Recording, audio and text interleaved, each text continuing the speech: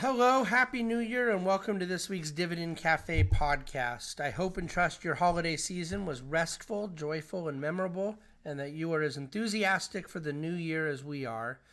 It's felt like a short week this week because of the Monday holiday and all the re-entry work of Tuesday, but we're very much underway, and markets have needed no time to kick in the new year, if you will. Suffice it to say, 2017 has started off better than 2016 did, but of course 2016 turned out pretty good regardless, didn't it? The next week we're going to be presenting through the Dividend Cafe our comprehensive look at 2017 and what we're seeing and doing and believing entering the new year, posting a kind of more comprehensive white paper to the website. We won't do a podcast of the whole thing because it's going to be much longer, but we certainly would encourage you to look at dividendcafe.com next week for our 2017 Outlook white paper. In the meantime, there's some interesting nuggets this week, so let's get into it. Forgive me for this water I'm pouring on things, but if there's one thing we suspect will be volatility inducing in the weeks or months ahead, it's a failure of investors to appreciate the complexity and uncertainty and such that will go into implementation of President-elect Trump's economic agenda. Investors understandably celebrate the concept of tax reform, of deregulation, or repeal of certain expensive and unpopular laws, but it does not appear to us that there has been sufficient appreciation of the fact that there is likely to be pushback, disagreement, horse trading, surprises, delays, and any number of things that cause markets to gyrate around as these things get uncovered. Would we dare trade around much of that? No. Heavens no.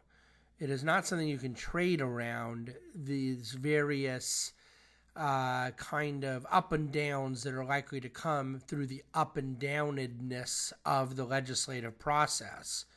But do we remain confident that much of the pro-growth agenda we have seen laid out will be bullish? Corporate tax reform, foreign profits repatriation, a repeal and replace of the Affordable Care Act, energy markets deregulation, etc. Yes, absolutely. We do see those things in a very eventually bullish context. Along the way, we find it a bit hard to believe that there will be no gyrations as these things end up being absorbed into the realities of federal politics. The best and worst of 2016, the top performing sectors of 2016 were energy up 27%, telecom up 23%, and financials up 23%. The worst performing sectors were healthcare down a little over 2.5%, consumer staples up about 5%, consumer discretionary up about 6%. So even those two that were up 5 and up 6 in the consumer area, those were still two of the worst three sectors. Only healthcare was negative on the year. How healthy is housing, or this week's sign of the apocalypse? Flipping, the practice of buying a home and then quickly selling it, presumably for a profit, reached its highest level since 2007 last year. $46 billion of flip transactions were done in 2016. We will refrain from comment as to whether or not this should be viewed as a healthy sign, and will simply let history do the talking for us. It's not beta we dislike, it's that beta. Stable companies thought to be less volatile have had periods of being quite en vogue, and this has led many to understandably say that it is now time for high beta to shine. High beta refers to a stock that has even more volatility than the S&P 500 itself. So a beta of 1.5 might be expected to have 50% more movement up or down than the market itself, and a beta of 0.5 might be thought to have half as much movement related to the market itself. We're totally agnostic as to whether or not an investor might want more beta in one particular season, meaning more market correlation, volatility, and maybe less in another. We have a permanent bias not a cyclical one for lower beta, for the simple reason that we're looking to create an outcome within each client's respective appetite for up and down fluctuations, volatility. We make our decisions on the valuations and cash flow creation of individual companies, and when we have more beta than we might at a different season, it's purely incidental to the companies that we want to own. So to the extent that high beta does well this year, we think it's likely to be in financials, energy, and industrials, all areas we're invested in. But what we do not like now or ever is betting on companies that are very, very overvalued to become very, very, very, very overvalued. Does that strategy work sometimes? Oh, of course it does. But it will never be deployed at the Bahnsen Group, as it violates our beliefs about managing risk and reward. Are muni bonds just mush now?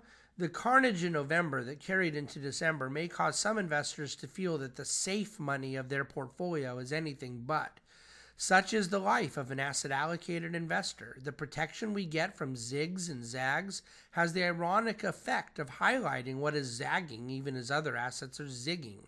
Interestingly, most muni prices seem to have recovered from their December lows back to their December highs, but that is still quite a bit below pre-election November highs. One thing we would like to remind bond investors of: when one owns a bond at a premium to par, and they intend to hold it to maturity for whatever reason, a reduction in the amount of the premium along the way in market price is a completely immaterial and irrelevant factor. A bond at $110 that goes to $105 means nothing when we know its final destination is $100.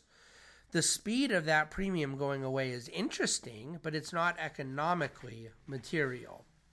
The coupon the bond pays determines the attractiveness of the bond in the context of a total diversified bond portfolio. So price volatility affects statement value, but not a lot else. In the meantime, a 10-year bond yield between 2.25 and 2.6% is our expectation for the time being, with a yield going above that being likely pretty bullish for stocks, but not for muni or treasury bonds, and a yield going below that range, likely meaning a rally in bonds, but trouble in equities. We emphasize likely because no particular outcome is ever assured. My second bucket of water to throw out. In prior editions of Dividend Cafe, we expressed the view that markets were likely to be quite warm to President-elect Trump's selection in commerce, labor, energy, treasury, I would add EPA, and other such cabinet and senior type positions. However, as we wrote the day after the election, the trade leadership team was of particular concern to us, as we simply were unclear as to how serious some of the more protectionist Trumpian rhetoric was relative to real-life policy. If we are being honest, we have to say that the selection of Robert Lighthizer for U.S. Trade Representative and Peter Navarro, a UCI professor, by the way, University of California, Irvine, here in our backyard, as head of National Trade Council, it represents the potential for market disruption. Both gentlemen represent the harder line of economic protectionism, tariff threats, and seeing trade as a zero-sum game, and we believe that could be very problematic for markets. It's way too early to tell how these advisors and policymakers will actually craft actionable policy, but we cannot take our eye off the ball for anything that hammers at free trade and markets. Rising consumer prices, trade wars, and other such potential anti-growth consequences are a real danger. Dollar dilemma. We'll touch on this more in our white paper that we discussed earlier next week, but it goes without saying there's a lot on the line in terms of how the U.S. dollar does in 2017. On one hand, it has advanced a stunning 25% against a basket of currencies since 2014, and it can be said to be overvalued in a number of metrics.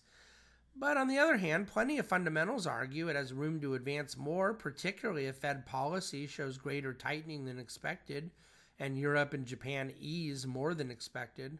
We would say a dollar retracement is probably a neutral event, may take away some earnings headwind for certain exporters, And a dollar advance would be selective, probably hurting some, helping others short term. But what do we do about it? We do nothing, for it's a totally unpredictable and unknowable event. The total impact of currency on a net basis is very low across our portfolios. When crazy was actually quite sane. Because of the tremendous headline volatility of 2016, China, Brexit, Trump, Fed, etc., and because last January was so ugly, and a few other spurts in markets were so heavily covered in the media, it's understandable that some investors may describe 2016 as a crazy year. But if we mean by crazy that there were elevated levels of volatility, that's patently false. It wasn't an abnormally low volatility year either, but it was a textbook year of normal. The annualized volatility level came in at 13%, and this puts us smack dab in the middle of all years going back to the Great Depression, the 47th percentile to be precise. I'm going to direct you to the dividendcafe.com website if you want to see a little more information, a couple charts and things we've posted, but we'll go ahead and leave it there for now. I'm still basking in the glory and celebration of USC's Rose Bowl victory on Monday night, a game that I attended and will never forget the rest of my life. Yes, it was just a game, but frankly, we're off to a great start with 2017. I can speak for me and my whole team when I say we couldn't be more excited for what lies ahead for the year. Reach out anytime. We love hearing from you. Thank you for listening to this week's Dividend Cafe.